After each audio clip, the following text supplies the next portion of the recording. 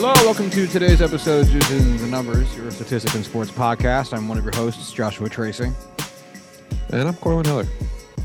And we are still in the midst of the playoff NFL playoff push. The wildcard games are over and done with, which means there's lots of eliminations as well as advancements. Heading into the divisional round, seeing two teams we haven't seen play yet because they got byes. There's coach news happening. Discourse is a flutter. Corwin, are you ready to get into it? Yes, I am. But first, what's your hat say? But first, it says I'd rather be listening to Steely Dan. This is a recommended purchase from Corwin Heller. He texted me a link to the site saying, I think you'd like this. And I did. And I bought the hat. I forgot I did that because my first reaction was, oh, I just saw that the other day. That's pretty cool. Josh would like that. And I didn't send it to you this time. Well, you sent it to me like 6 months ago. Hell yeah. Yeah. It's a good hat. It is a good. I have two. Nice. Yes, 2 colors. 2 colors. This one is like an olive green, and the other one. No, is make like them watch the fucking video we do every week. Yeah, we'll get around to it. Okay. Anywho. Yeah. So I guess we'll start by diving into this past week's matchups. So I'll just pick one at random. Let's start with Seahawks 49ers. 49ers hosted the Seattle Seahawks and trounced them 41-23. This was a pretty close game heading into halftime, as the Seahawks were actually leading the game at that point in time. They then got outscored 25-0 in the third and fourth quarters before the Seahawks managed to collect a garbage time touchdown at the end of the game with about 1:48 remaining to up their score total to 23, down from 17, or up from 17, I should say. Whereas the Niners were just playing, prevent defense at that point, not really giving a flying fuck. This was a much interested game for mostly the quarterback reasons. This was Brock Purdy's continuation of the success that he'd had at the end of the regular season, really ever since he took over the starting role.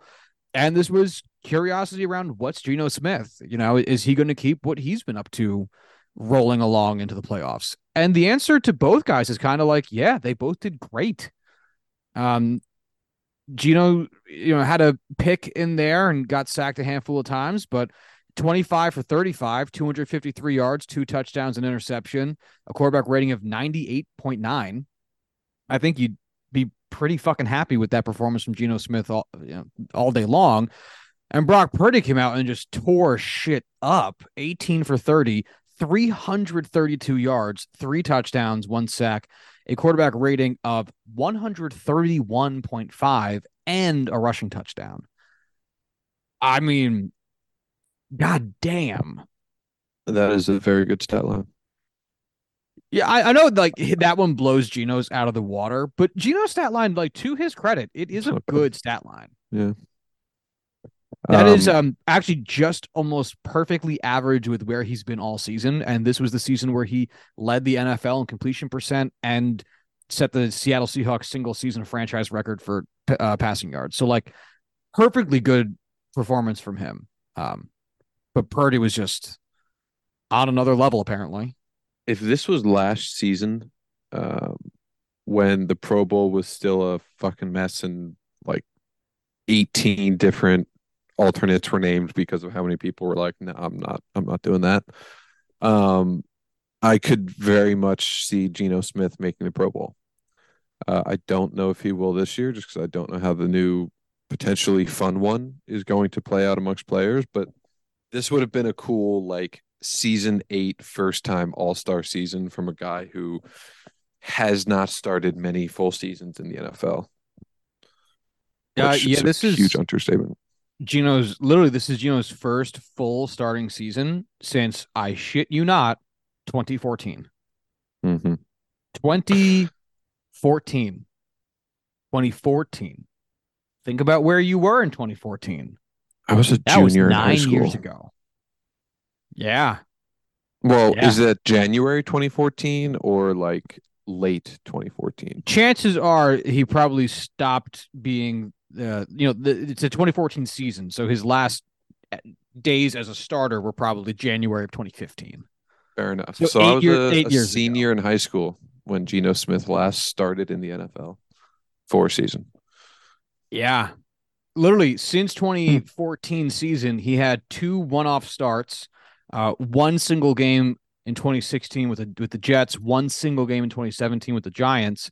Started 3 games last year for the Seahawks, and then started all 17, I guess 18 games with the Seahawks this year. And by the way, Corwin, he has been selected to the Pro Bowl. Really? Yes, we have not talked about the Pro Bowl yet. They made a bunch of changes. It's supposed, like Corwin said, Oh, be for fun. this year. Yes, for this year. Sorry. Oh God, I was thinking like previously and was like, Josh, what the fuck are you talking about? Well, you know that they award Pro Bowl appearances to fourth-string quarterbacks. I mean, of course, yeah, naturally. I was like, I know they have like a special teams position now. Do they have a backup quarterback position for the Pro Bowl? He actually made it in as a long snapper. Yeah, he's the emergency long snapper. He was so good holding it for field goals and extra points that they put him in the Pro Bowl. But we have not talked about the new fun Pro Bowl, which is fun, and I am actually looking forward to it, and we'll probably actually watch the Pro Bowl this year, I think. But we'll save that conversation for when the Pro Bowl is actually upon us, since it's the week between the conference championship and the Super Bowl when we feel like we never have anything to talk about. So we have not mentioned it, but we will. Anyhow. Yeah. So the scoring for this game was as such. Started off field goal, Christian McCaffrey passing touchdown, a Kenneth Walker rushing touchdown, another Robbie Gould field goal, DK Metcalf, who collected 2 out of 3 of the touchdowns for the Seahawks. Goddamn. Another field goal for Robbie Gould. Seahawks got a field goal. Purdy got a rushing touchdown. Elijah Mitchell caught a touchdown. Deebo Samuel caught a touchdown. Robbie Gould field goal, and then DK Metcalf capping it off at the end. Is there any big takeaway for you from this game? I mean, the better team won. Like the Seahawks played very well. They played to their peak in the first half, which coming into this game, Pete Carroll has said multiple times, like, hey, like it kind of sucks actually that we have to play San Francisco because they're stupid fucking good. And we'll go get them, but like, damn. And people were giving them shit for it. Like, oh, one, you can't say that as a coach. And two, Pete Carroll has never like gone into a game that he thinks he can win and not been like, we're gonna fucking go and kick their asses. But they held firm, played to their peak, and kind of lost a little bit of wind when San Francisco just kept fucking punishing them. Yeah. And I mean, it was a close third quarter as well. You know, San Francisco pulled back ahead, getting in that the one touchdown, the Brock Purdy rushing touchdown. That was the only scoring of the third quarter. So even heading into the fourth, you know, it's basic math, 23 against 17. And it's like, oh, fucking one score game, exciting shit. And then legit, the fourth quarter starts with a passing touchdown from Purdy within the first 60 seconds of the quarter. And then is followed up within 3 minutes after that, a Deebo Samuel passing or receiving touchdown as well. And so, like, right there within the first 5 minutes of the fourth quarter, the game went from being 23-17 to being 38-17. And yeah, go ahead. It is insane how explosive and efficient that offense is. They create so much space for their guys. It is crazy how often players are wide the fuck open in that offense, considering how many guys they have. Great team. Yeah, it's so well put together. Yeah. You have to defend Deebo Samuel, Brandon Ayuk, George Kittle, Christian McCaffrey, and just whatever random guys that they can throw in there. Like that's four top level uh talents at their positions across your offense. Good luck. Yeah, and one of the other things, speaking of the efficiency, that really stands out when you're looking at the play-by-play breakdown of this game, and well, we should probably move on to other games pretty soon because we've been talking about this one for a Yes. while. But here's a wild thing for you. From the minute that San Francisco scored their second touchdown of the fourth quarter, so the 10:51 mark in the quarter, 10 minutes and 51 seconds remaining, Seattle had the ball all the way until there were 3 minutes and 35 seconds remaining. They had possession of the ball for 7 straight minutes. And in that time, only managed a single field goal, which took them 6 minutes of play. It took them 6 full minutes from when San Francisco scored their second touchdown of the fourth quarter to go up to 38, so up by 21 points. 6 minutes to go down the field and kick a 31-yard field goal. Horrible clock management. They then managed to perform the onside kick, which is tremendous. Burn a minute and a half just about trying to get back down the field again in I don't know how many plays this is, 6 plays, and turn the ball over on downs essentially. That's and Some then guy then in they lost the game. 1950 just creamed his pants about ball possession and just running it down their throats. Unfortunately, it doesn't really work in 2023. No, and that's the and that's what everyone means when they're talking about efficiency. Moving the ball effectively, but ploddingly is totally fine if you have a great defense and you're not trying to chip away at a deficit. But the second you're down in a game and you actually have to start moving the ball with some urgency, you need to be capable of doing that. And that's clearly where the Seattle offense failed. But anyway, so Seattle takes a seat. The 49ers will go ahead and progress into facing. Hold on, I meant to have this up and I completely forgot. Oh shit! The Cowboys. The Niners will be hosting the Cowboys Sunday night. Corwin. Actually, we'll save that matchup for when we talk about matchups heading into next week. How do you feel about Sure. the Seahawks heading into next year? Geno Smith, currently an unrestricted free agent. Pete Carroll, extremely old. Tough division. Thoughts? I mean, considering I had them as the worst team in the NFL going into the season, better than that. I don't know if they're going to be a repeat performer for the playoffs just because of God, how deep the AFC could be.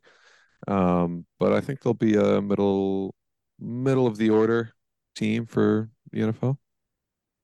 They also possess the fifth overall pick from Denver and the 20th overall pick from how they fared here at the end of the season. So let's talk about the next matchup, which was a fucking doozy. Chargers Jaguars. Wow.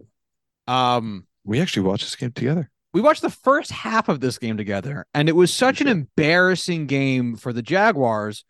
Corwin turned to me right before halftime and said, "What happens if the Chargers blow it?" And incredulously, I had said the coaching staff must kill themselves on the field. Ritual seppuku in front of the entire fan base as it is a home game. Actually, no, it was a Jaguars home game. I'm wrong about that. Not a Chargers home game. My mistake. But regardless, The pool. oof. Because come halftime, this was looking like not even a contest. At the half, Evan Ingram, caught a receiving touchdown from Trevor Lawrence to get them their first points of the night, 27-7. But up at that point, Trevor Lawrence had already thrown all 4 interceptions he was going to throw that day. Four fucking interceptions. I mean, At And halftime, we were discussing this as like the most embarrassing game you could possibly have in the not playoffs. just us, the Everyone commentators, there. the commentators were dragging the Jaguars. And like anything short of them coming back and winning this, like all of that equals like a perfectly even performance.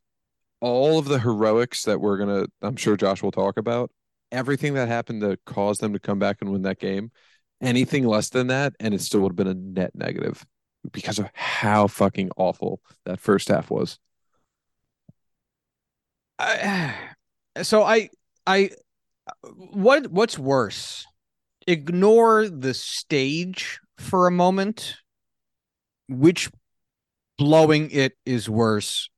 The Falcons blowing the Super Bowl to the Pats 28-3, or the Chargers blowing it this game to the Jags 27-0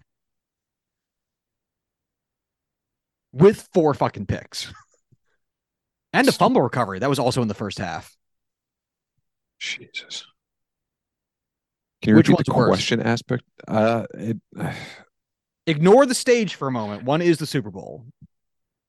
On one hand, like the individual performance of Trevor Lawrence in the first half is the worst aspect, but overall, the entire Chargers team collapsed in the second, which is why I think from a team perspective, it has to be that. Because even though we like in this scenario, you're taking out all of like the emotional differences, all of the just momentum and whatever you want to call it. That was a three-phase failure rather than just one quarterback having the single worst night of his life, because it was. And here's something just real quick worth I think highlighting.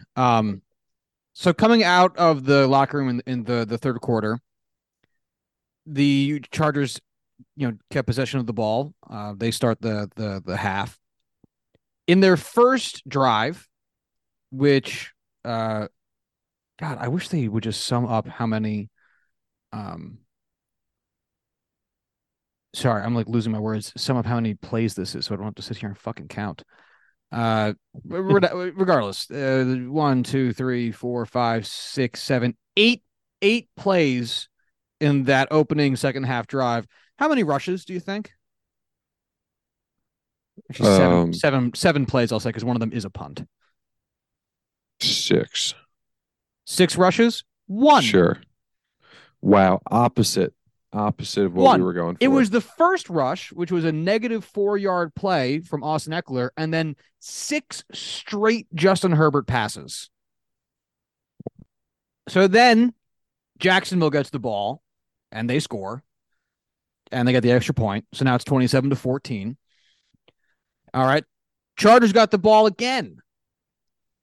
They then run, let's see, 1, 2, 3, 4, 5, 6 plays.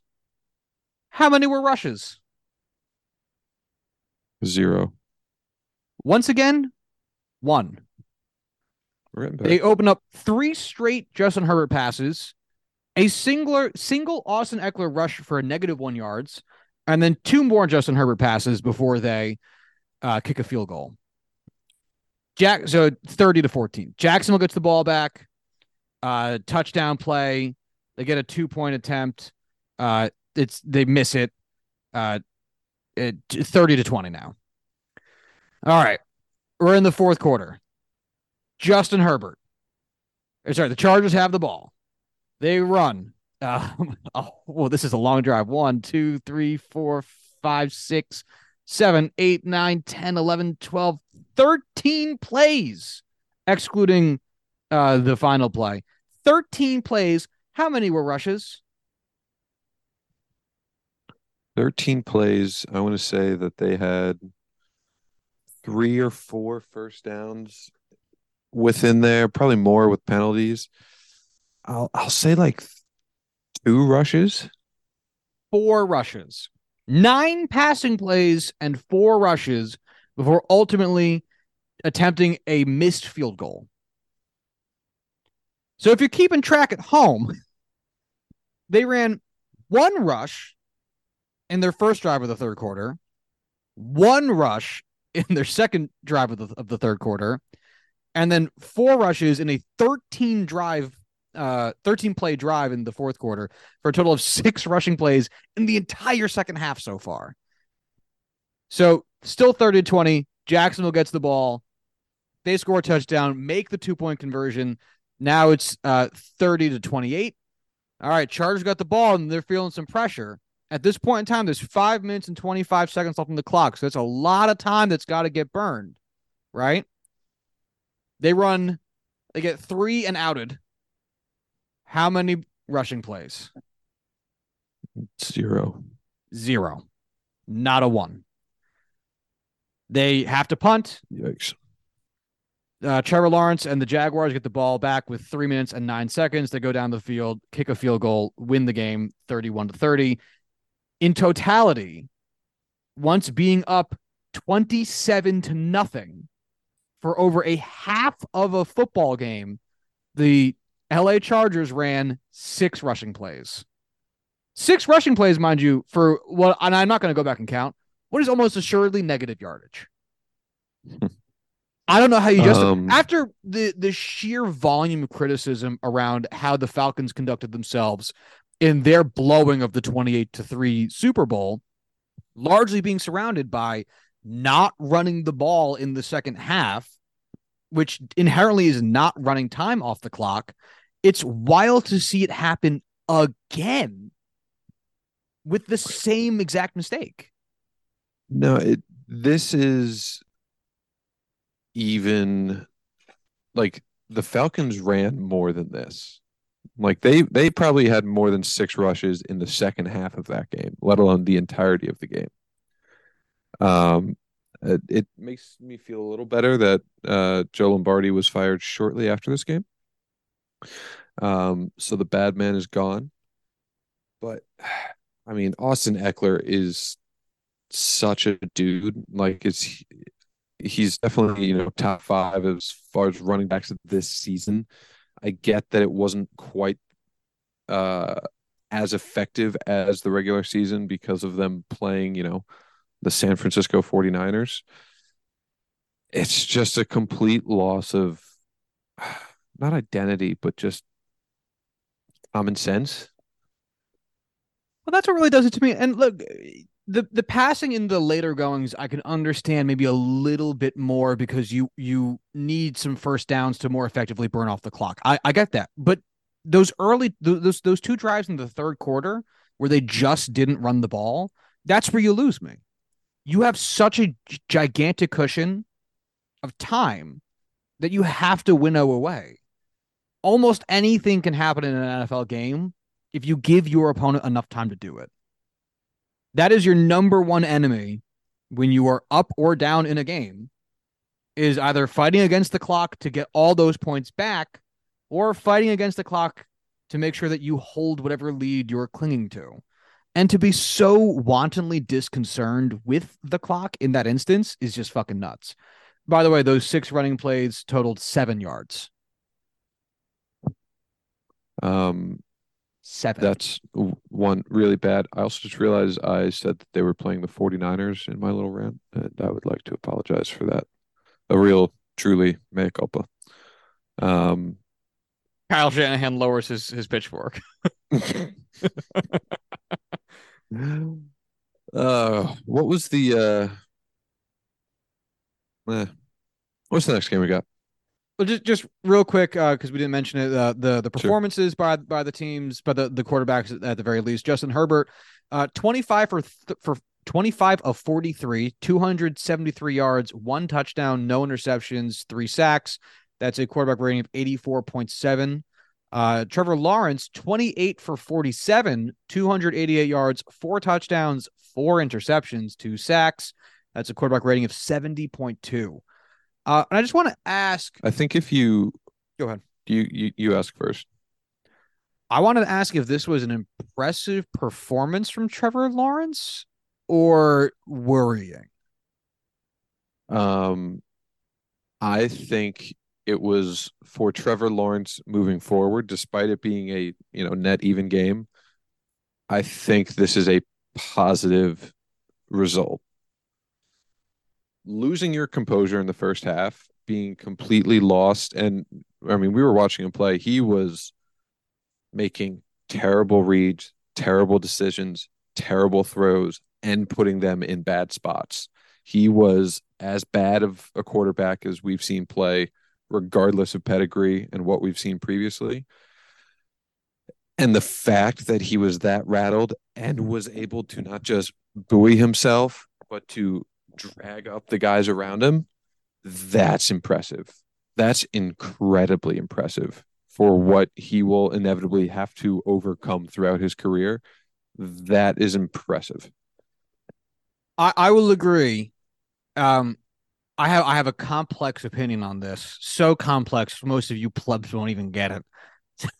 I'm so deep. No, but I do have an opinion of this as a man who has rooted for very bad teams over the years, which is it's super important to see him dig himself out of this from a player development standpoint. Because you know what you don't want? You don't want to say to yourself, oh, well, he had a bad game. He'll turn it around next year, but then he goes into next year with the demons from this game. Like the fact that he can shake that shit off and come out in the second half and just demolish is amazing because that gives you hope that, the mental fortitude aspect, which can be tough for a lot of players, especially under big lights in premier positions like quarterback, can be really challenging, which is why people describe playoff nerves or experience in a playoff sense to younger teams and younger players. So to see him come out and, shake it all off a la Taylor Swift is awesome.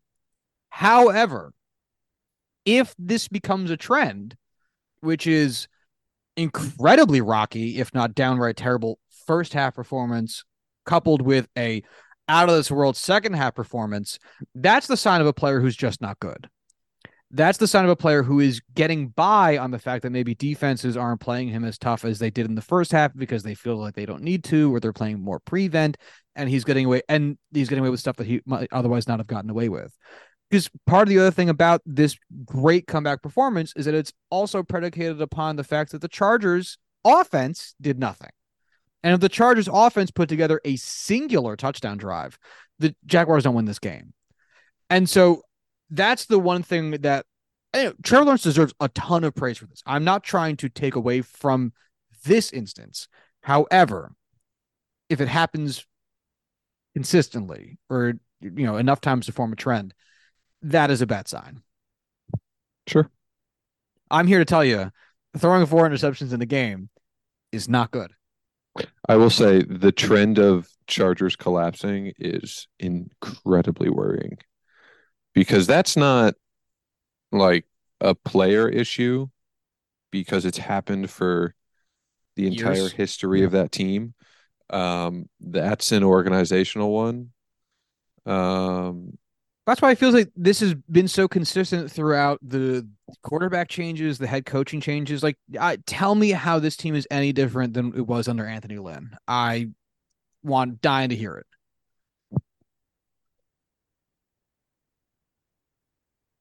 Corwin is where's in stun where's silence. Ant? Yeah, where's Anthony Lynn now? Right now, home fucking his wife. Yeah, I don't know. Um, Anthony Lynn with he's the running back coach with the Niners. Really? Yes, he is the assistant head coach and running backs coach. Anthony Lynn in the playoffs on a Super Bowl favorite.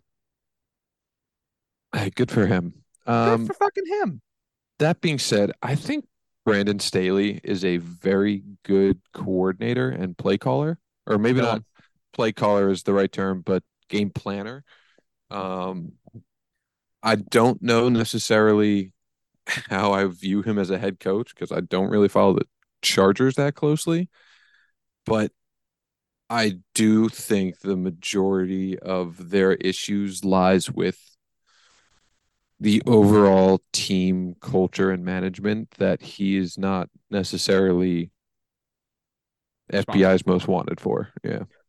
Yeah, I have I have a similar opinion on Todd Bowles, who we will get to later. So let's move on so we Actually, can make some that's headway. also how I felt about Anthony Lynn when he was the coach. You might be right. Good coordinator, not a great overall team, Dan Quinn. head coach. Yeah. Yeah. We will. Some guys are I want just to meant save to be this. coordinators, and that's not a bad thing. I want to save more of this discussion for when we get to The other the Bucks topic. game. Uh, All right. So Miami. Oh, and that. Yeah. Miami Bills. Oh, sorry. Real quick.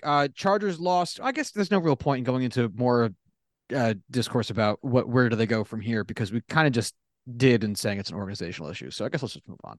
Uh, I will Bills. say, I will say one final comment. Go ahead. Yeah. If Justin Herbert and Joe Burrow swapped, um, Spit. not stop talking about Are you Quinn's shipping hopes them? and dreams. Yes. Justin First Sherbert. rate. Um, fuck, what was I saying? If you swapped situations when they were drafted, I think Justin Herbert would be a league MVP type player. Oh, that's an interesting opinion. I have not thought about it. Hmm. All right, something to ponder on. Yeah. Let's take this into the Bills Dolphins game, which I think was another very surprising game. The outcomes of all of these games so far haven't been extremely surprising. The Jaguars taking over the Chargers was a little bit surprising, but like people A little, a predicted little that. bit. Like overall, sure, but like once that game started and we I got mean, to I mean, halftime, that was the least. if you don't look at the in-game odds, if you take it before the game had started, like Corwin had picked the Jaguars to win that game, not the route he envisioned, but like Ooh. Corwin did pick that the Jaguars to win that game. And much like that, I think we all expected the Bills to win this game, which they did, 34-31. However, that is a lot closer than I think any of us thought it was going to be. The quarterback lines, because that was the big thing from this game as well, is that the Dolphins are starting a third string quarterback, and this is Josh Allen's triumphant return to the postseason. Skylar Thompson, 18 for 45, 220 yards, one touchdown, two interceptions, a quarterback rating of 44.7, by far the worst we've seen so far, even managing to outpace Trevor Lawrence, largely because Trevor Lawrence had a huge comeback second half. Josh Allen, 23 for 39, 352 yards, three touchdowns, two interceptions, and a 93.1, sacked seven times. I missed that. Sacked seven times. Quarterback rating of 93.1. We'll get into some of the scoring breakouts of how everything got to be where it was, but what was your impression of this game? Couple things. I think the Bills definitely have issues offensively. Josh Allen has had quite the up and down season. He really aired it out here, which, hey, that's not necessarily a bad thing, but there were a lot of 50-50 balls that, could have gone many different directions. I don't think they're quite the same class of team they were last year. And I think a lot of that comes down to defensive injuries and probably early on some expectations coming into the season. They're a great team that were definitely the more talented team on the field in this game, but I'm losing hope for a Super Bowl push from the Bills. The Dolphins, on the other hand, I mean, Skylar Thompson did not play well, but I think it really goes to show how good how good Tyreek and Jalen Waddle are. Even with the drops, they are insanely good with a very subpar quarterback. But Mike McDaniel, man, I think he can be like a special coach. Both the attitude he has with the team and his ability calling plays. I think if he could be like 75% of what Mike Tomlin is as far as locker room culture and building a winning culture for a team, I think he could be that just unbelievable coach for the next 15, 20 years. Although, if they don't get quarterback figured the fuck out for the future, this could be a bumpy road. Mike Tomlin was gifted Ben Roethlisberger I just hope Mike McDaniel can get that lucky. I agree on all fronts. It's amazing because sorry, I got a little bit distracted. I was looking at starting line of scrimmage for both teams.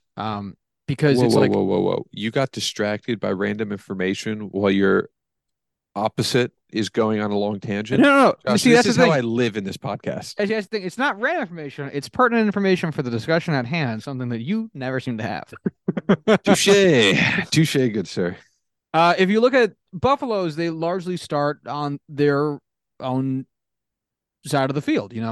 Most of their performance or their drives start somewhere between the Buffalo 25 and the Buffalo 35. They started on the Miami 23 once.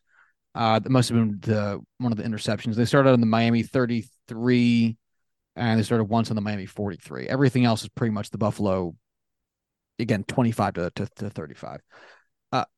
If you hip hop on your way over to the Dolphin side of things, they started on Buffalo's side of the field uh, several times, and that's not that they started necessarily more than I guess the Bills started on Miami's side of the field, but every time Miami started on the Buffalo side of the field, they got points. Every time. The only two times Efficiency. Miami scored while starting with the ball on their own side of the field was the one time they started on their own 40. So Mm. great field position. And then they scored a single touchdown at the end of the third quarter, starting from their own 25, an 11-yard play, chewing up 6 minutes. They went 75 yards down the field for a touchdown. You take away all of these scoring drives, and their longest drive that didn't result in a score was 30 yards that they turned over on downs at the end of the game. So even then, we're really playing prevent defense, so that doesn't count. So you take that one out, their longest drive is 13 yards. So if you take out all of their drives, their longest drive is very short. Well, no, Um, what I mean to say is when they had good field position, they were they able. took advantage of it. Yeah, and when they didn't have good field position, it's almost like they didn't know what. Like them with good field position, the team is run really well. Them without good field position, you're like, oh, that's right. Skylar Thompson is the starting quarterback of this team. Yes. By golly, Miss Molly, this team is fucking garbage and got mollywopped. I think the emphasis definitely needs to be that they are efficient with the ball and a short field rather than bad from far away, just because I feel like for most NFL offenses, starting deep in your own side of the field is a challenge regardless. Yeah, Uh, and like Buffalo's first drive of the game, they started on their own 25, went 43 yards, and then turned the ball over on downs. That's hard. It's hard coming down the field. I liked the play call. It didn't turn out in their favor, but I liked the play. Right. Oh man, the one Buffalo play, Buffalo drive, starting on their own 30, negative 17 yards into fumble. Oof. Sick. Oof. And then followed it Sick. up their next drive after that, their 10th drive of the game, 6 plays starting on their own 24, went 29 yards and a punt. But it's like that's a type of line that the Bills or the Dolphins just don't have. They were either going to go down the field and score whatever they could get, or you were pushing them back. Like there was no in between. I think a lot of that is just like, man, Skylar Thompson, rookie seventh rounder, not named Brock Purdy, from not a pro style offense. Good luck, buddy. Hey, hell of a ride. Their first 3 drives, Miami, that is 11 plays total in the first 3 drives, 11 plays, 14 yards. Had the ball for just under 4 minutes, just over 4 minutes, Nice. and an interception, 2 punts and an interception. It's just amazing. Uh, so Yeah. Buffalo takes the game. It's kind of ugly. The interceptions from Oh, Josh Allen. I keep losing everybody's fucking name. Came both in the second quarter. So I mean, again, I can sit here and cherry pick stats all day, but you take them away, it's a pretty good game. You know, they score three times in the first quarter, touchdown, field goal. Looks like it's going to be a fucking blowout. Um, Miami then, you know, they kind of like traded back and forth. First quarter, it's all Buffalo. Second quarter, it's all Miami. Especially with those interceptions coming out and really, you know, hurting the team. And then in the third quarter, uh, you know, two touchdowns within, 4 minutes of each other on the play clock or on the game clock. And then the fourth quarter, they didn't do anything. They really didn't have to, just chewing up clock. Uh, what do you think about Josh Allen and this Buffalo team heading into next week? We'll talk about matchups specifically when we get to that part of things, but just kind of in general. Because one of the other things that was surprising, Josh Allen, 4 rushing attempts for 20 yards. That was it. Yeah. Really low yards from scrimmage game with the knees. Which is probably a good thing for him, considering how much weight has been put on his shoulders.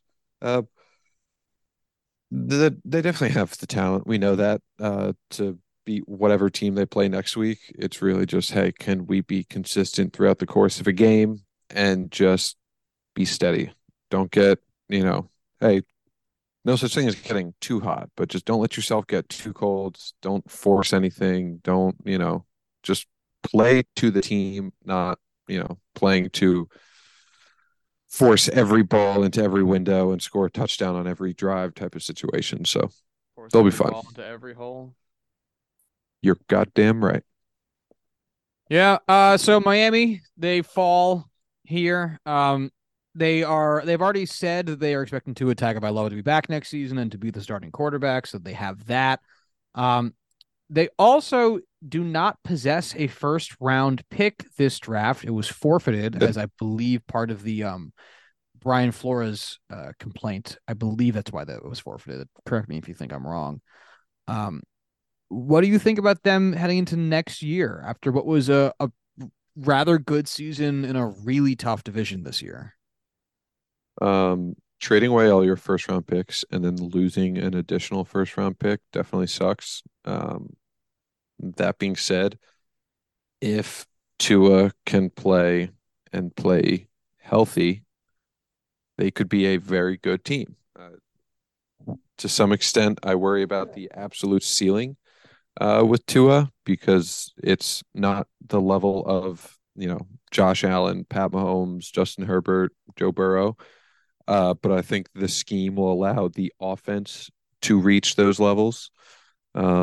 Defense, if they could just be fucking healthy for a season. Yeah, I am.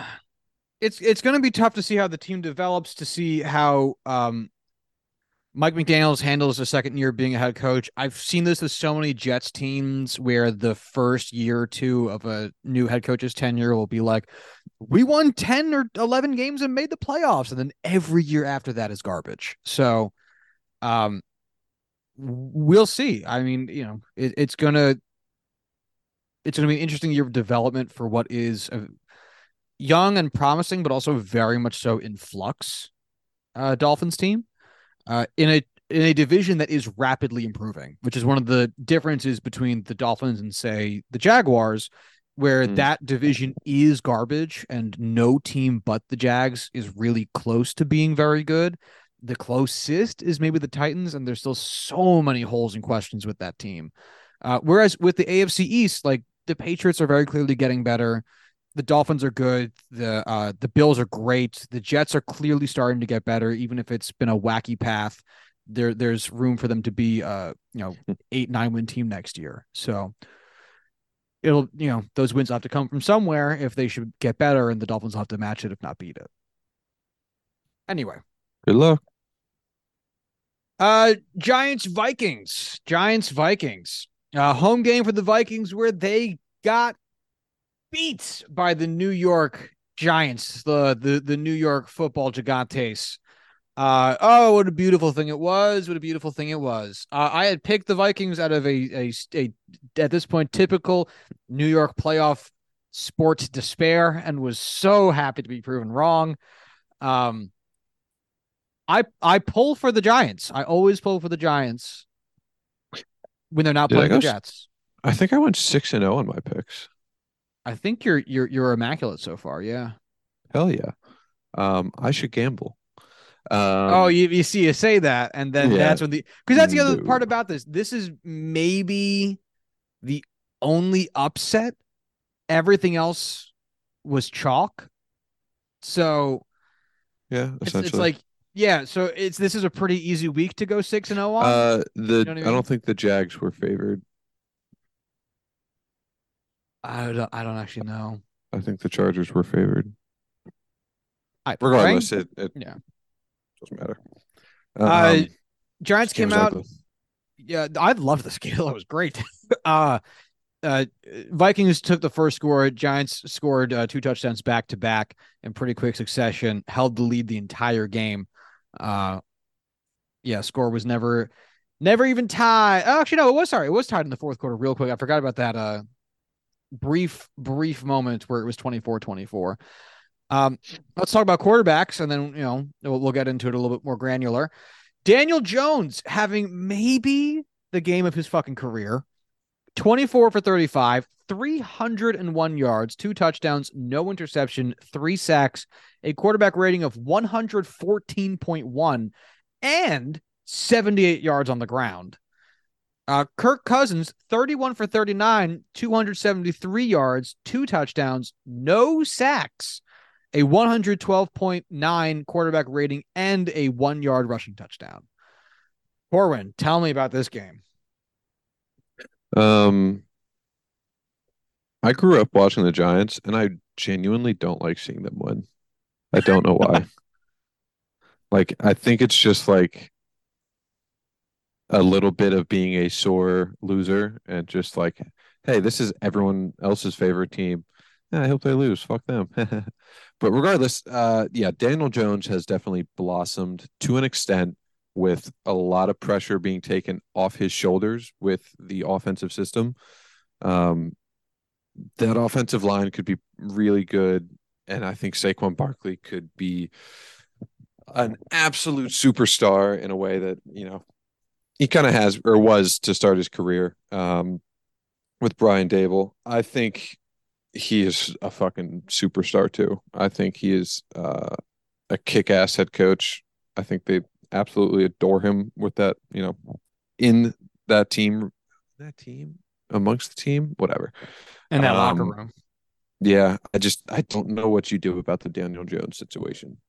Of yeah, he is probably the best option as far as talent and continuity mix.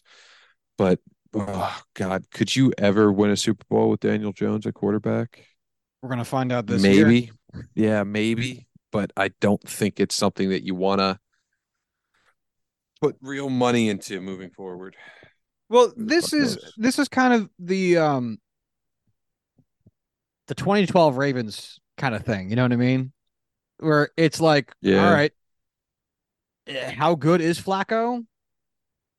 We don't think like super good, But but if he's maybe if good, he absolutely peaks no, at no, the no, right not even time. that. Not even that.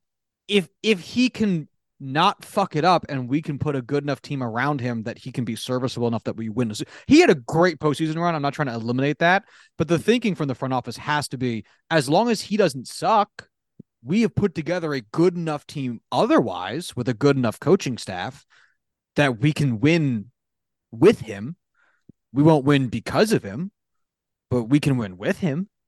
I think you've got to approach it like that. Obviously, it didn't work out super great for the Ravens because after giving Flacco his contract, he was not spectacular and, is very much so not finishing his career with them. He's been with the Jets for the past 2 years. But I think especially given what this market for quarterbacks currently is and the lack of draft capital that the Giants have to potentially get someone, get a premier guy in the draft, their best bet is to probably bet on Daniel Jones and just ride that out. The Giants currently own. Just want to see if they have any second picks. Nope. Currently own the 26th pick. That is subject to change, I would assume, based on playoff performance. But as of right now, if the draft was today, they would have the 26th pick in the draft. And, like Lamar Jackson was taken 32nd or some shit like that. Like there's good quarterbacks that get drafted late in the first round, second day type guys. It happens. You don't bank on it though. But no matter what, I think that Daniel Jones has to be the starting quarterback of the New York Giants next season. Yeah, I really don't see a situation where a guy who could come in and start next year is available for them. I mean, like maybe a Will Levis falls, maybe an Anthony Richardson will probably fall. Um, What would you do if Aaron Rodgers got traded to the Giants? that would be a kick-ass team. He would go from having no wide receivers to no wide receivers, which would be fucking hilarious. That'd be pretty fucking Uh, funny. I never once thought of that until now being a possibility, and that's the funniest option. Um, yeah, that'd be pretty Yeah, cool. I think that'd be successful. A Brian Dable Aaron Rodgers mashup would be fun. probably the best head coach Rodgers has had. Yeah, Weirdly enough, we don't even know how good of a head coach he is outside of this one singular season. But it's true. who else? Mike McCarthy and Matt LaFleur. I guess Matt LaFleur hasn't been awful. Mike LaFleur? Which one? No, Mike LaFleur was the Jets guy. Oh no, no, Matt the Packers LaFleur was one the is Mike. Packers. Stop naming your kids all with the same first letter. It's not cute. I hate it. These whites need to stop. Josh, certified Kim Kardashian fan or the Kardashians fan.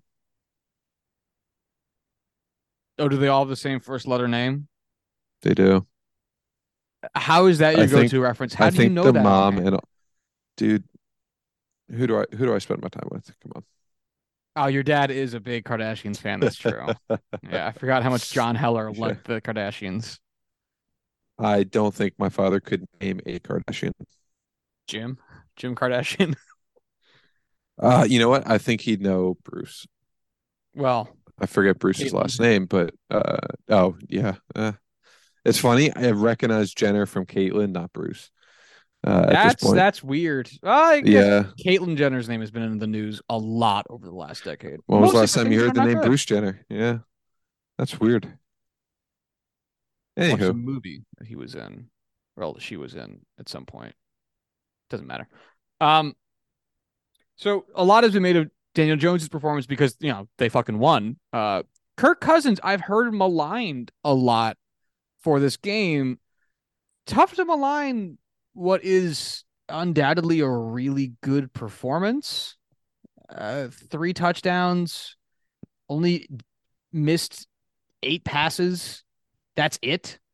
The quarterback rating over 100. Uh, I think. I mean, what do you make of this Vikings performance that ultimately gets them bounced out of the playoffs? I mean, it's pretty much what we saw all season, right? Like some really great moments, inconsistent team. Justin Jefferson is really fucking sick. But they have just been very successful on a lot of inconsistent or improbable play, whatever. That's what happens when you're up and down all season. You even when you're up, you have the chance to just drop her right back down. Yeah. And this is an interesting game as well because this was whereas like the Bills Dolphins game was very much so a battle of field position. This game's field position was basically neutral. Every single drive Minnesota had started on either their own 25 or just below their own 25. Well, Their first 5 drives of their 8 drives total started on their own 25. Their 6th drive started on their own 24. Their 7th drive started on their own 23. And then their last drive of the game started on their own 12. Um, all of the Giants drives, except for their very last drive, their 9th drive, all of the Giants drives started on their own 25 as well, or lower. Closest to their own end zone being the 9-yard line. Neither team started. Neither team had good field position at all, which is such an interesting aspect of this game. Like there were only a total of 5 punts in the entire game. This game was Hell a yeah. lot of long fucking drives. The Giants' drive to get their field goal in the at the start of the second quarter took 10 minutes and 52 seconds. It was an 11. They played almost an entire quarter of football to move the ball 85 yards for a field goal. It's just That's amazing. peak efficiency. Yes, yes, it is. They 20 plays, 11 minutes, 85 yards, and a field goal. Stupendous. What's funny though, like while laughing about it, is that in the second quarter, I think that's the kind of drive that was missing from the Chargers. Obviously, an 11-minute drive is hilarious and ridiculous, and like you don't plan out an 11-minute drive. But like at that point, when the Giants got that field goal, they were winning by a score and got points to tack on. And while again, you cannot plan out a 20 play, 11-minute drive, it's those types of goofy ass, weird, long drives that resulted in touchdowns that the Chargers, for example, just did not have and cost them their game. Like the Giants won this game by a single score. If they had left too much time on the clock when the game had reached its conclusion, or when they had bequeathed the ball back to the Vikings at some point, they might not have won the game. It's that type of shit that you look back on in the second quarter and you go, yeah, needed that one. Really needed that one. How about TJ Hawkinson, real quick before we move on? What a fucking game from him, huh? He's a very good player. I do like how his comments after being traded from the Lions was that he was going to go off and finally be able to win games, and then won. I guess now has tied the Lions a number of wins, having to go into the playoffs to do so. He's a great player. The Vikings love utilizing tight ends and have for a long time, and I think he's the best one they've had. 11 targets, 10 receptions, 129 yards, the leading receiver between both teams. No touchdowns in that, but still, I just mean, goddamn. And yeah, low turnover game, no interceptions from either side, no fumbles from either side, just long drives. That's it. Yeah. All right. What's next for the Vikings? Boy, I don't know. I don't think much is going to change going into next year. Still going to be Kirk Cousins. No offensive differences. Defensively, nothing much is going to change. I don't think 24th pick in the draft. Yeah, like nothing is moving the needle. Oh, interesting. Next year, 2024, Kirk Cousins cap hit is $12.5 million. Did not realize that. That's a good chunk of change. Well, not for a quarterback. That's nothing. What'd you say? $12 million. I heard much more than that. Yeah, you're an idiot. Well, Yeah. well, we know this. Yeah. Yeah. But he also, what's not showing there, though, is that he gets a $20 million roster bonus. So it'll end up being 32 million against the cap. I believe that's the number I heard. His cap hit right now is $12.5 million for 2024, but that does not include his roster bonus of $20 million because he hasn't earned it yet. But once he gets it, I'm assuming that will go against the cap hit or count towards the cap hit. Sure, dude. Funny money, man. It's all funny money. All right. 2 games left. The last game of the Sunday night slate is the Ravens-Bengals game. Once again, all chalk here as the Bengals come out on top, 24-17. I think this is our lowest scoring game of the week. Yeah, looks like it. Every other game had at least one team cross a 30-point threshold. This team did not have one of those at all. This is also one of the only 2 matchups that had a team score under 20 points. So definitely our lowest scoring matchup. Tyler Huntley was the starter for the Ravens and put up a decent enough game. 17 for 29, 226 yards, 2 touchdowns, 1 interception, 2 sacks, a 92 on the dot quarterback rating, and 54 yards on the ground. On the other side of the ball, Joe Burrow, 23 for 32, 209 yards, one touchdown, no interception, four sacks, a quarterback rating of 99.6, and a rushing touchdown. Corwin, tell me your thoughts on this game. Yeah, I think Huntley played like a very top tier backup quarterback. Not quite the guy you would want for 17 games and the playoff push, but he'll be able to, move the ball around, make, for the most part, good enough decisions, not be a black hole of production and talent. That being said, I am I don't care about this game as much as I do what the future holds for the Ravens and Lamar Jackson. I was gonna say the same. That's very much the story coming out of this. It's the game we all kind of sort of expected. I would have expected the Bengals to have a Mm-hmm. little bit of a bigger game. But the Ravens moved the ball enough. A lot of Well, broken plays, frankly, a lot of fr- scrambling. Go frankly, ahead. this would have been a very different game if not for the 14-point swing on that 98-yard fumble return. Oh, I see It's a what you're very saying. different game. Yes, Yeah. yes, yeah. It took me a second to remember.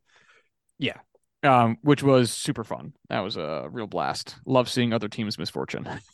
Um, Hater at heart, baby. Hater at heart. Um, but yeah, I mean, because you had said last week when we had recorded, um, that Tyler Huntley's performance in this game would be something of an indicator for potentially what the Ravens would do about Lamar Jackson. And so that was kind of like crawling around my head as I was watching the game of, is this a good enough game from Huntley for the Ravens to be like, we have enough? Or do they look at this performance from the team and from Huntley and say, it's not enough. Like we need Lamar in here. And a handful of the players had also said we would have won if we had Lamar, which is, I mean, that's the type of talk you just don't hear from players. Like that's big. So man, it's fucking tough to gauge. It really, because this is not a bad performance from Tyler Huntley. It's not, Yeah. but this is also probably the best performance they're going to get from him. In a macro sense, this is probably like something that can be viewed as a ceiling, and I don't know if that wins you a championship. I don't know if it wins you Unless a so, division. yeah. I, it's too good of a division now for that to be a given with a guy like, Tyler Huntley. Like I don't think he has showed at any point the ability to take over this team and steal away the reins from a guy like Lamar Jackson of all people. Um, but the Ravens have been, for my entire life watching the NFL, a top 3 or 4 front office and, overall organization. I couldn't imagine them just letting Lamar Jackson walk away. Like, I understand it is an atypical situation with everything that's gone on top of the fact that he is not represented by a professional agent. I don't know if he's asking for, Le'Veon Bell and Antonio Brown funny money, but fuck, man, I couldn't imagine letting a guy who just walked into a Hall of Fame trophy and in the prime of his career just go. And on top of all of that, the locker room reaction from a handful of players that have played with Lamar, J.K. Dobbins, Sammy Watkins, even John Harbaugh had some very questioned comments in the post game presser, the presser later on. I don't. That is a wild locker room situation that, as a Steelers fan, I am enamored because I would love to see, quote unquote, the Roman Empire fall. I think one, if Lamar Jackson is to not be on the Ravens next year, I would have to imagine it would be in a tag and trade situation. I because you're right. There's no way they let him walk for nothing. So I'd have to imagine it's a tag and trade. And if that were to happen, I would imagine that the conversation in the front office is something akin to, okay, here's how we did with Tyler Huntley and the team we have constructed today. Do we think by making adjustments, take the quarterback position, put it over there, the rest of the team, if we are there enough adjustments reasonable to be made within our ability to improve this roster enough that we don't have to bring the quarterback piece back into this conversation. And then part of that will be amplified by what do we think we can get in a tag and trade for Lamar Jackson? And how can that better color this picture? I'm not saying that's what they're going to do because we have no fucking clue. But for me, the two options are weighing those two marginal utilities, right? How Mm-hmm. much better are we with maybe less flexibility in the other parts of the roster, but with Lamar Jackson because of the dollars that'll have to get committed to him will inhibit your ability to sign more free agents? Or how can we do with a potentially not like supercharged roster, but a improved roster with free agent signings, vets, more signing, trade and signings, that type of shit. Uh, but with a patch over the quarterback position, it's tough. Especially since I know this is a bit of a cliche, but is very much true for Lamar Jackson. He requires a certain type of offensive coordinator to really have him live up to his potential because I don't want to say most, but a large number of offensive coordinators have their scheme, have their system, and require players to fit into that system for it to work. Not everyone can manipulate their system and build around the quarterback who is, Lamar Jackson is a very atypical, non prototype NFL quarterback. I don't know how many teams have those kinds of guys, especially those teams who have those guys and also an open quarterback position and the capital to go get him. Because I think his price is going to be very high. I don't know. I don't remember offhand what was given up to get like Deshaun Watson. Well, I, I I know it was a lot, which considering the situation, this has got to be multiple first round picks it probably does, because but I I think comparing it to any action individually the Browns have taken, I think is unfair to the rational uh, supposed thinking of most other GMs. Because man, I mean that trade made no sense at the time it happened. Even ignoring who Deshaun Watson is as a person outside of a football field. My God. But you're right. It would take a king's ransom. mhm.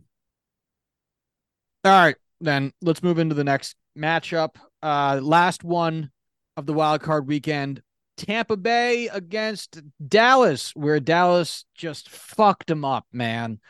Beautiful thing to see. 31-14. Fuck you, Tom Brady. Eat shit, bitch. Uh, the performances are as such. Dak Prescott, 25 for 33, 305 yards, 4 touchdowns, no interceptions, 1 sack, a quarterback rating of 143.3, by far the best we've seen.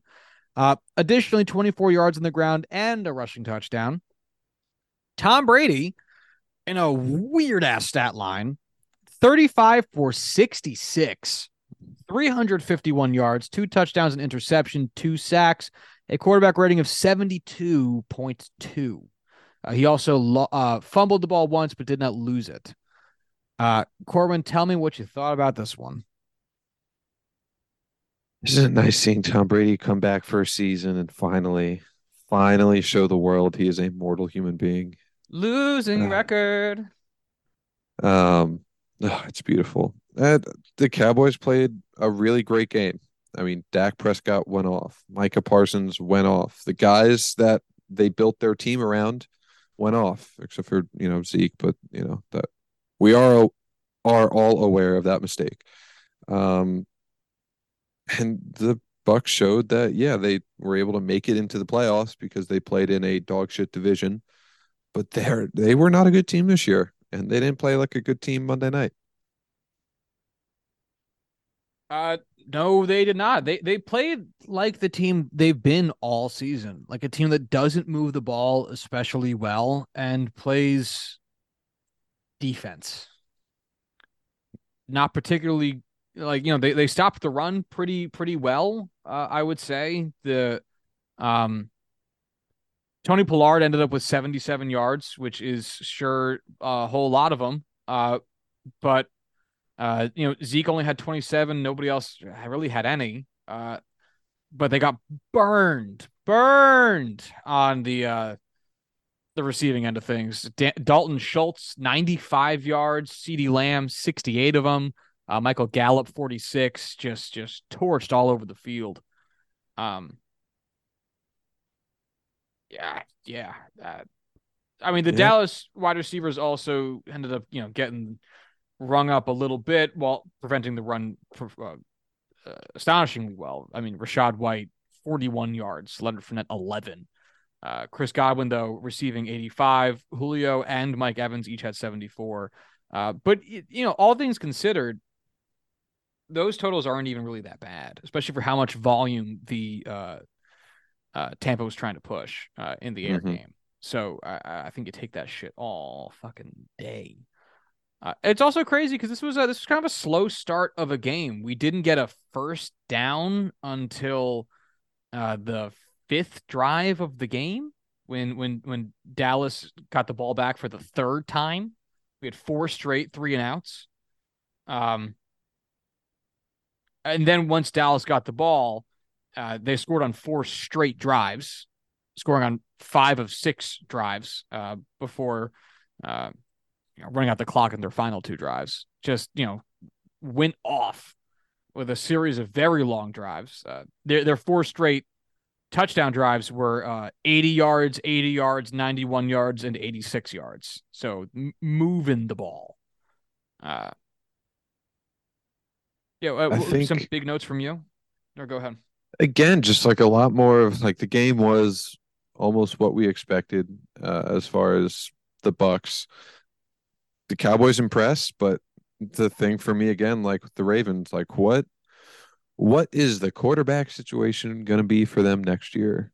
I think best case scenario they get one of Jimmy Garoppolo or um what's his face from the Raiders, Derek Carr.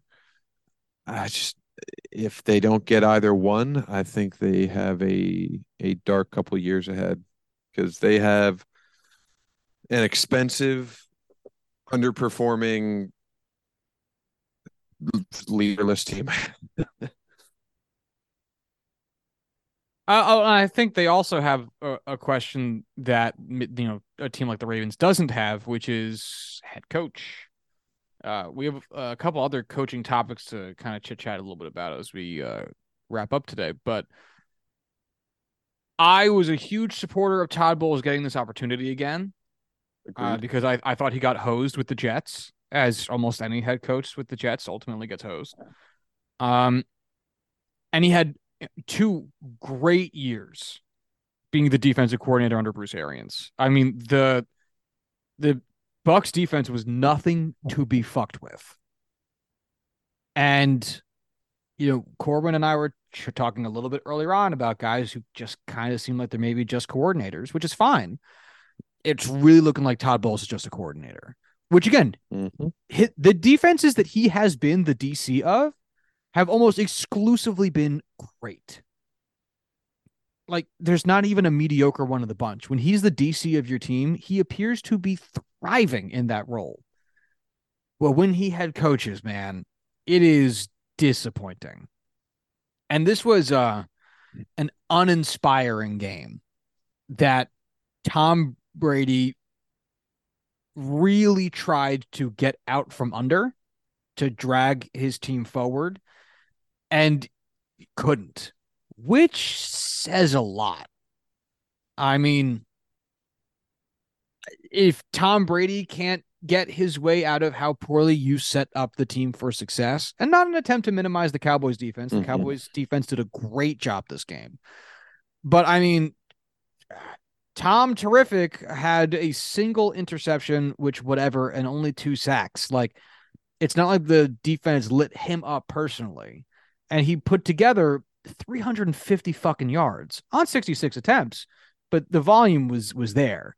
It not set up in a way to succeed though, where any of the actual players were able to accomplish much of anything outside of the air game and nothing on the fucking ground.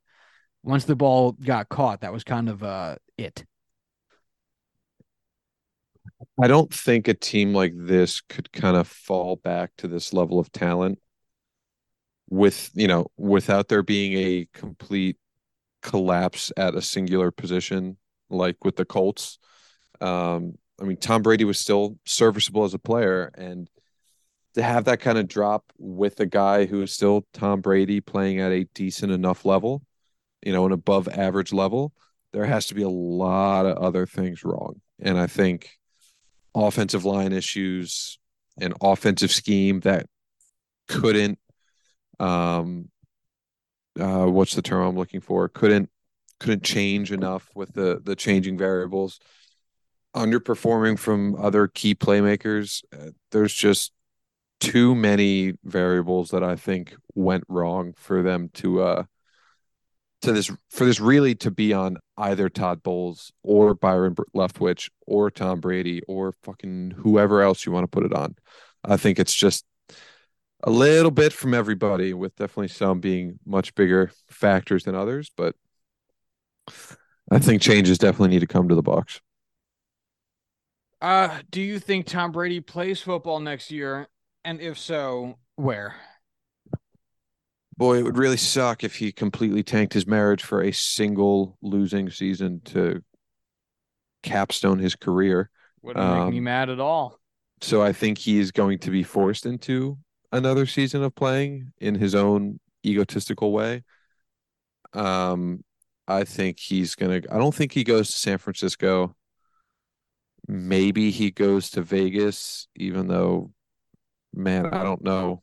That seems like such a weird, almost out of character move. You know where I think he would go? That's Back not to the New Jets, England. really. I I I think, wow, yeah. Um, fuck. On one hand, my first thought was like, wow, there's no way he would ever live up to expectations there. But he doesn't have to. He's Tom Brady wearing a patch jersey. I don't think anyone's going to give a fuck if they don't make the playoffs. and you got to wonder how close Belichick is getting to the end of his career too.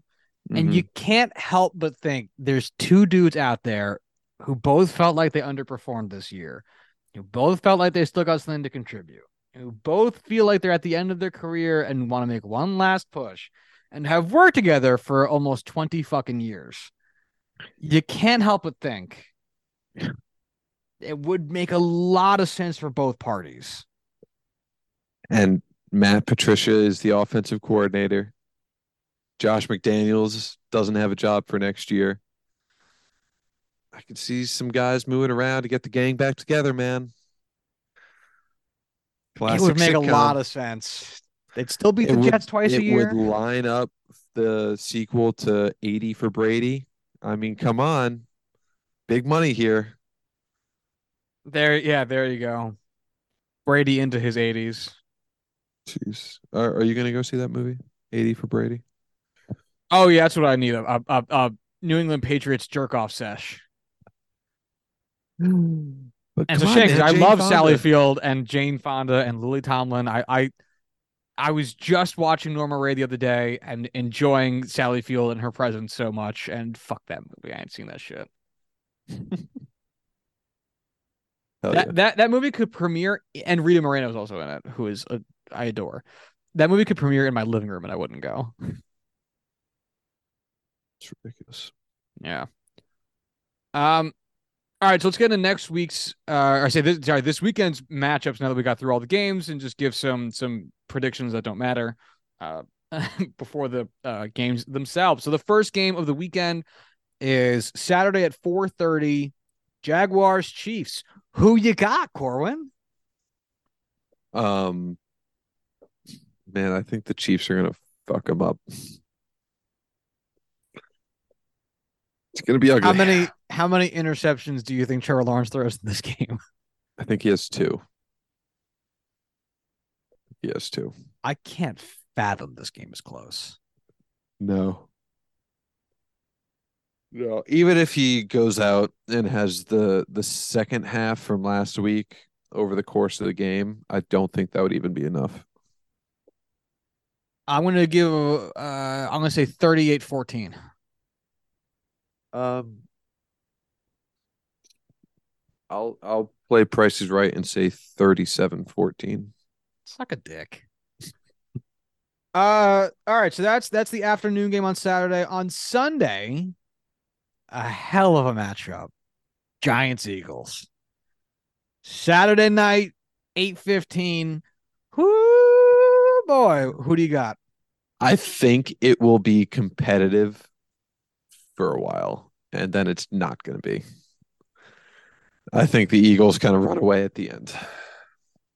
I'm going to make it a stunner. I say it's the Giants. Sometimes teams got postseason magic, and teams on bias can come out a little rusty. Look, do I think the probability is high? No, but I'm picking these Giants to win this game. Something kooky like 28 Isaiah 17. Hodgins helmet catch. Ankles. He catches it with his feet Oh, God. on his back. Just snags it with the ankles. Uh, all right. The Sunday game, 3 p.m. This is an interesting one now. Bengals Bills. I think this is going to be an awesome game. I'm taking the Bengals. I think it's going to Interesting. be a close one score game, but I'm taking the Bengals. Defend your position. Give me some prediction you think is baked into that thinking. Um, Joe Burrow, boy, it's a bit of Stockholm syndrome in the household I'm in, but I think he is very much it. And I think that offense has too much mojo, too much X factor, too Too many much fucking dog in them. guys, too much fucking dog in them. I think the defense has been playing well enough to do enough. Fuck me and my words. I think they've been playing well enough to do well enough against the Bills to slow them down enough. I think it's going to be a barn burner, but I think the Bengals edge it out. I really want to see this game end like 45-42. That would Like be just so fucking. so What stupid. was the game? I think it was a year before the Rams Super Bowl run. So like 3 years ago when it was like Rams Chiefs and it was like a 50-point game, something like that. Do you remember that? Rams Chiefs in the Super Like Bowl? I think it was like a regular season game. Um in 2018 there was a Rams Chief game. Yes, 54-51 Rams. Hell yeah. I got like 90% of those details. Good job, Corwin. Kansas City scored 21 points in the fourth quarter and lost the game. That's sick. That's amazing. That's amazing. The Rams scored at least 10 points in every quarter. That's just so nuts. Uh, Man, what happened? I mean, I'm obviously going to be rooting for the Bengals because I cannot root for the Bills because divisional rival, and I would not like to see them succeed. My head says Would you to like see to the see Bills them though. start a 4 consecutive AFC championship game losses though? Because that would be pretty No, cool. I'd prefer it if they did not get there. Touche. Um, yeah, it's like one of those things is like, oh, would you want to see the Red Sox lose a bunch of World Series? It's like, no, I don't want them to go to the World Series. Who wants that? Like, no, I want them to be a basement team forever. Um, so I do think this is going to be something of a slugfest in large part because I know we said it was the battle of field position and we detailed in how, but the fact that the Bills let up 31 points to Skylar fucking Thompson is Yeah. absolutely and let up that kind of field position to the Dolphins. That's fucking bananas. And I'm not trying to say that there's like it's that sportsman's thinking of like sports fans thinking of like, well, if they let up this and this, then they'll allow this and this. If we were this good without a quarterback, we'll be this good with a quarterback. Like anything can happen, especially in football. It's a nuts kooky sport. But you got to be looking at that 31 points allowed to a hobbled third string Dolphins team. And you can't help but think like, fucking goddamn, the Bengals are so much better than that. The Bengals can put in more points than that. Mm-hmm. And the Dolphins defense ain't shit, you know. So to see 34 points dropped on them is kind of like, oh well, whatever. And if you're to say that that's like the upper bound of what the Bills can score, I'm willing to bet the Bengals can score more than that. So I'm gonna say this game's like fucking 45-38. Nuts. Let's get big. Fuck yeah. All right, that brings us to the last game. It's kind of an interesting game to be the capstone matchup. Not quite who I would have figured. More of a '90s legacy primetime matchup, really more so than a modern day. This is the best game we got. Cowboys Niners. Niners hosting. Who would you take here? The Niners. I think it'll be a pretty close game because despite, defensive prowess of the 49ers, the offensive prowess of the Cowboys right now is very good. Um, I think it'll be close, but I think the 49ers take it by 10 points. Yeah, it's kind of a weird game because the Cowboys are coming off one of the best games I think they've had in recent memory. And the Niners are too, but the Niners, it's one of those things with an unproven guy. Like in the middle of a magical run, like you're smack dab in the middle of what feels too good to be true. Uh, where it feels like the rug can still be pulled out from underneath you at any moment. It's tough to bet on that.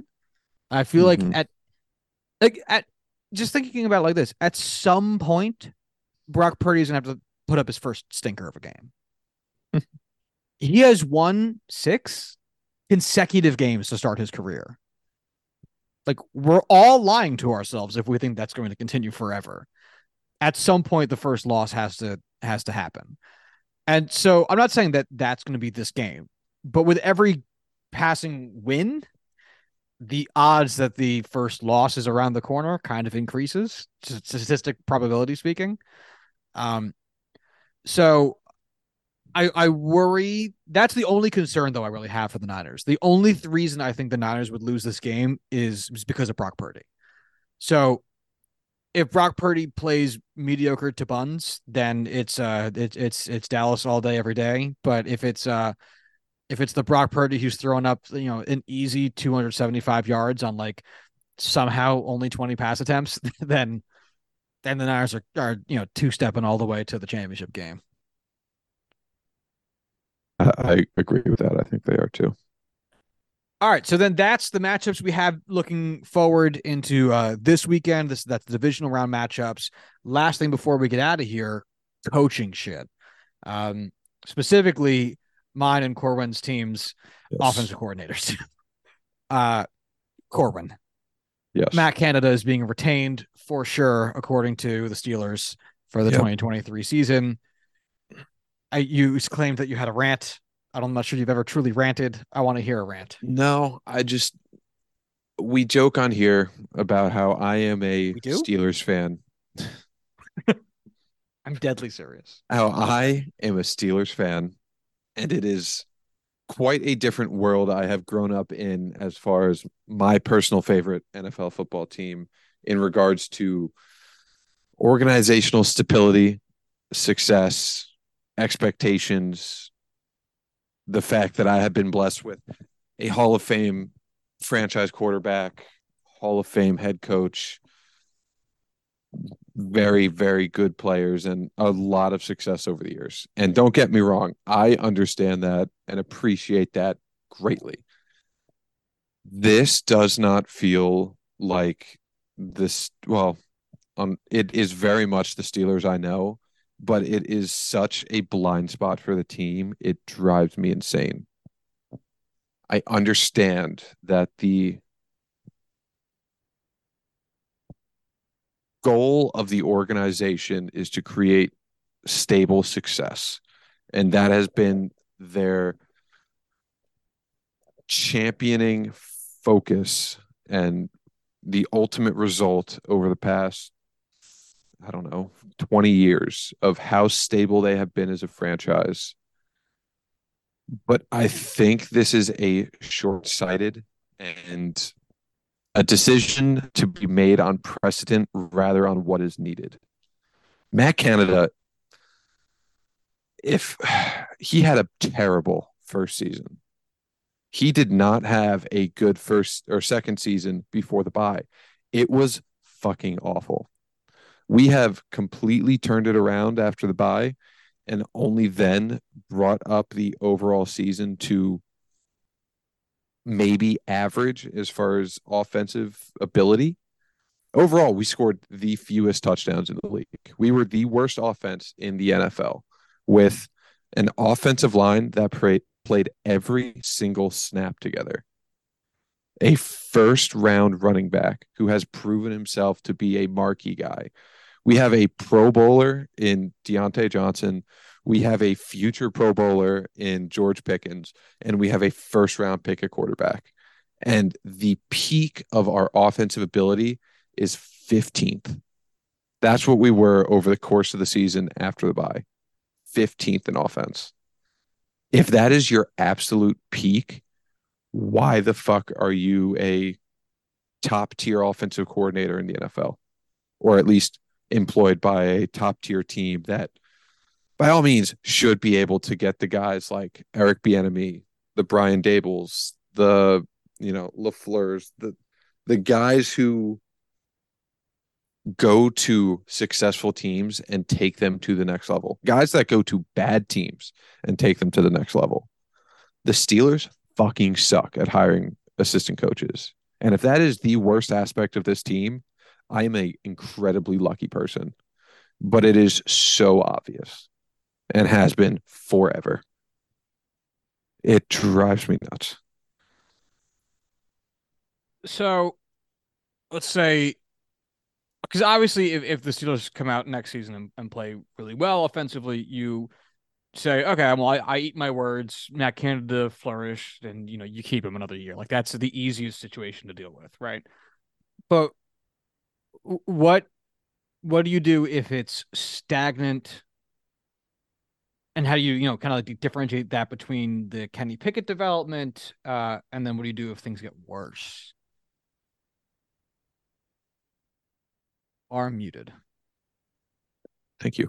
The big talking point for guys in Matt Canada's corner were that it was a head coach decision to simplify the offense for Mitchell Trubisky coming in, Kenny Pickett coming in. It is a very quote unquote complicated pre snap, a lot of motion, all the same formations, but a lot of intricacies in how you expand on that, which in theory can be incredibly successful. And that's why Matt Canada was hired. But we've never seen that. And if it was a head coaching decision to dumb it down, okay. If that's your reasoning, okay. It would have been nice to see that kind of extrapolate in ability over the course of the season, not necessarily jump up and take a jump once everyone's healthy after the bye and then kind of plateau. If it works next year and it works incredibly well, okay, we can take it year by year. I would never feel comfortable giving him a long-term contract. And if it stagnates, I don't think you can keep him. I think there's too much talent and too much growth as far as what is being asked of offensive schemes to live at the top of the NFL to have a guy that you believe in but has never shown results.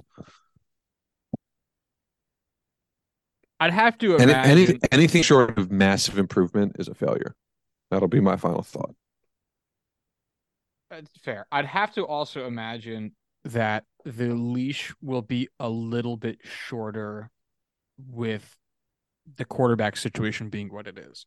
Because this is also one of the things, I'm speaking as a Jets fan who's been through this a bunch of times. Like, one of the other kind of negotiations you have to make in your decision making on this is how long are we willing to put up? Like, we have to decide, is the issue at hand the offensive scheme or the ability of this new quarterback, young quarterback, to perform up to the needed ability for the scheme to work? And you have to kind of diagnose that issue. And what the Jets have done, and I'm trying to think of an example where it's gone the other way, and I can't think of one offhand, so I'm going to go ahead and say most teams, I think, typically do, is make it a money conversation. Replacing a quarterback is significantly more expensive and more risky than it is to replace the offensive coordinator. So the default there has been to just replace the coordinator, which I also think is probably the right decision. Which is why all that long-winded way of saying, I'd have to imagine that there's increased pressure on Matt Canada to turn the offense around next season, because you're trying to figure out if Kenny Pickett can be the guy for you going forward. Whereas maybe he'd have a longer leash if this was 2012 and Ben Roethlisberger was still going to be here for a few years. So I think that's at play there too. Yeah, it's one I've come to expect at this point. A fun, flashy offense with what the Steelers have would be very exciting. I think that this variables in play as far as health, opportunity, things like that aren't going to reach this again. I understand Kenny Pickett is going to have a full offseason as number one to get, a complete understanding of the offense. But, I get that he's going to get more experience and he's going to get better, but that was supposed to be his strong suit coming out of college. And what he's shown to be, one of the bigger positives about his play is that he is prepared. He is able to go he has an understanding of what he needs to do in the offense. That's not where the fault lies. And I'm concerned that is a window into what we're going to have next year, which is, it doesn't really matter how well you execute it. There's a ceiling there. I'm with you. I was going to mention some Jets OC candidates, but we're running long and I feel like getting out of here. I got to eat dinner. So fuck it. The Jets are dumb. Look like they're making bad decisions potentially at offensive coordinator. So par for the course. All right, so that's it. We're probably are going to skip recording again. So don't expect another Monday episode as we're in the midst of the playoffs. Until after the Super Bowl, there's nothing to say on Sunday because baseball's quiet right now. Pitchers and catchers report in just under 50 days, which is exciting, but there's no real news as of late. And the only thing to really get into is football games. So we do have some big baseball news.